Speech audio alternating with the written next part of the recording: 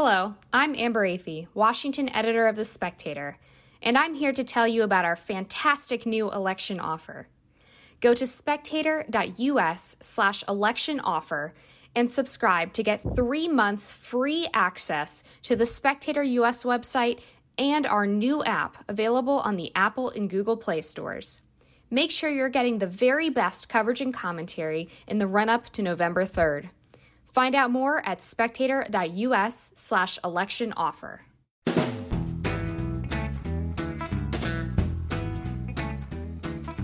Hello and welcome to the Americano podcast. This is an election year. Will Donald Trump be re-elected? What is going on with the Democrats? And has America gone even more crazy? We'll be discussing all of these things and more than once a week, because we don't feel you have enough Americano in your life. I'm joined today by Marcus Roberts, who is head of international projects at YouGov, and we're going to be looking at the latest polls. CNN yesterday produced a very dramatic-looking poll that showed Biden 16 points ahead nationally. Now, we've spoken about the usefulness or not of national polls before, but that nonetheless seems to be quite a dramatic shift in Biden's favour. Yes, I'd agree with that. Has there been a shift to the advantage of the Biden campaign since the debates? Yes. Has there been a further shift since President Trump was sadly hospitalized?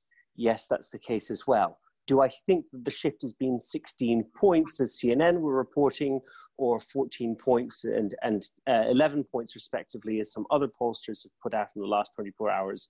No. And here's why. There's such a thing as partisan non-response bias. And what partisan non-response bias is when the people who are answering your survey are markedly different from the people who aren't answering your survey. In other words, you have a sample problem. And when I see numbers like a 16-point jump out of nowhere in a poll after some very bad news for one candidate in an election, what I immediately think of is the sample of that poll actually accurate? Or are a large number of supporters of one candidate who's suffering some bad news cycles not responding to the poll properly at the moment? And that's why I'd probably treat that 16-point number with a little bit of caution. Why would they not be answering? Because they're depressed about the news cycle, or because they distrust the media because of what's happening in the news, or a combination of those things? Probably a combination, but mainly because when things are bad for your side, you don't particularly want to talk about things being bad for your side. That tends to be the biggest reason. And this was a big problem in the polling in the 2016 cycle. You'll remember after the Access Hollywood tape leak with regard to then candidate Trump's very unfortunate and quite wrong remarks about women, his poll numbers really collapsed. In retrospect, when we were doing our polling autopsies after that election, we found as pollsters that it was less to do with his numbers really falling off a cliff, although there was some diminution in them, and more to do with a number of Trump voters saying, I'm simply not going to answer polls at the moment. So what we do at YouGov and what other pollsters who have tried to tackle this problem very seriously since is we look at the sample composition and we make sure that it's weighted to take into account what it should look like in terms of the balance of Democrats, Republicans, and independents, as well as demographic and socioeconomic factors, to ensure that it's an accurate sample. And the way we do that is we sense check to see whether the electorate looks like the electorate looked previously in terms of past vote record. And if all of a sudden, when we're running a poll and we compare it to voters' past vote records, and we see that actually on those numbers, that the sample size would have delivered a Hillary Clinton landslide, we would know that there was a problem with the sample and could adjust in terms of the weighting accordingly. So that's what some of the pollsters like YouGov have been doing to ensure what we believe is a more accurate sample. And we're posting still significant leads for Joe Biden in the high single digits, but not in the mid-teens. Yes, I wonder, does non-partisan response also suggest you might even get non-partisan depression in the actual voting, as it were? As a sort of partisans for Trump might be so disengaged by the news cycle that they don't even want to vote. And that can be the case. And that, of course, is the political danger right now for the Trump campaign. So a very good pollster is Survey USA. Survey USA said that they were posting 16-point leads for Joe Biden in the period prior to President Trump's self-release from hospital. But then the poll dropped to a 10-point lead for Joe Biden after the president got out. I think that the president understood the political risk he was running every single day he was in hospital.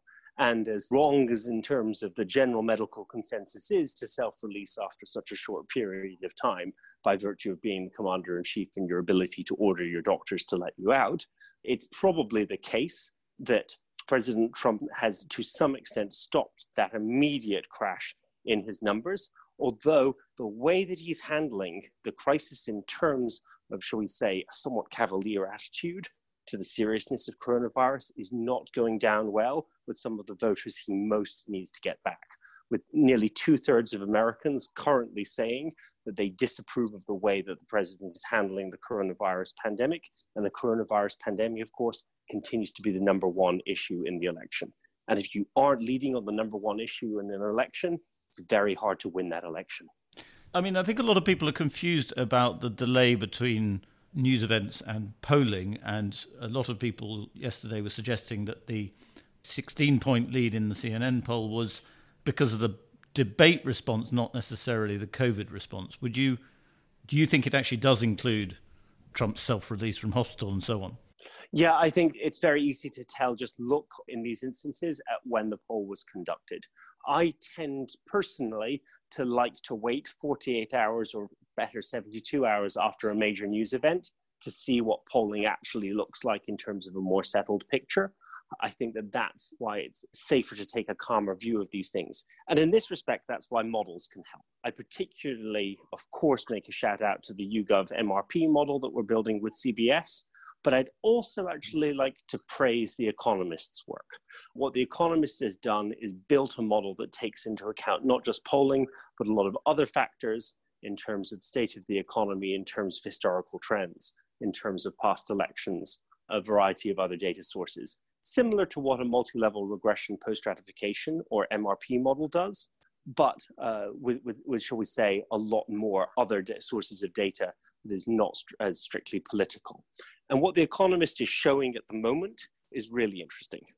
They're projecting a 341 electoral college result for Joe Biden. Remember, you only need 270 to win. And they're reflecting a popular vote win of 54.3 to 45.7. And they're taking into account, shall we say, a more modified, more modest number, even out of the CNN 16-point lead, when they're feeding that into their model in order to account for factors like partisan non-response bias. And lastly, Marcus, I'm going to get you to take us through MRP modelling at some future stage. But lastly, for this podcast, I'd like to ask you a bit about that. You mentioned earlier the Access Hollywood tape, which famously did cause this tremendous tumble in Trump's polling. And of course, Trump ended up winning. I wonder, how similar is what's happening in the polls now to what happened there with that tape? I think it's similar in terms of being very bad news for Mr. Trump's candidacy, but it's different in that what the Access Hollywood tape confirmed was that people's negative impressions or perceptions about Mr. Trump were more or less correct. What is so dangerous for Mr. Trump in this instance is that it's attacking his positives, his strengths, rather than his weaknesses. It's not a confirmation of people's suspicions that he has a problematic relationship with women, to put it mildly. It's more that President Trump has always prided himself on presenting himself as the strong man in charge.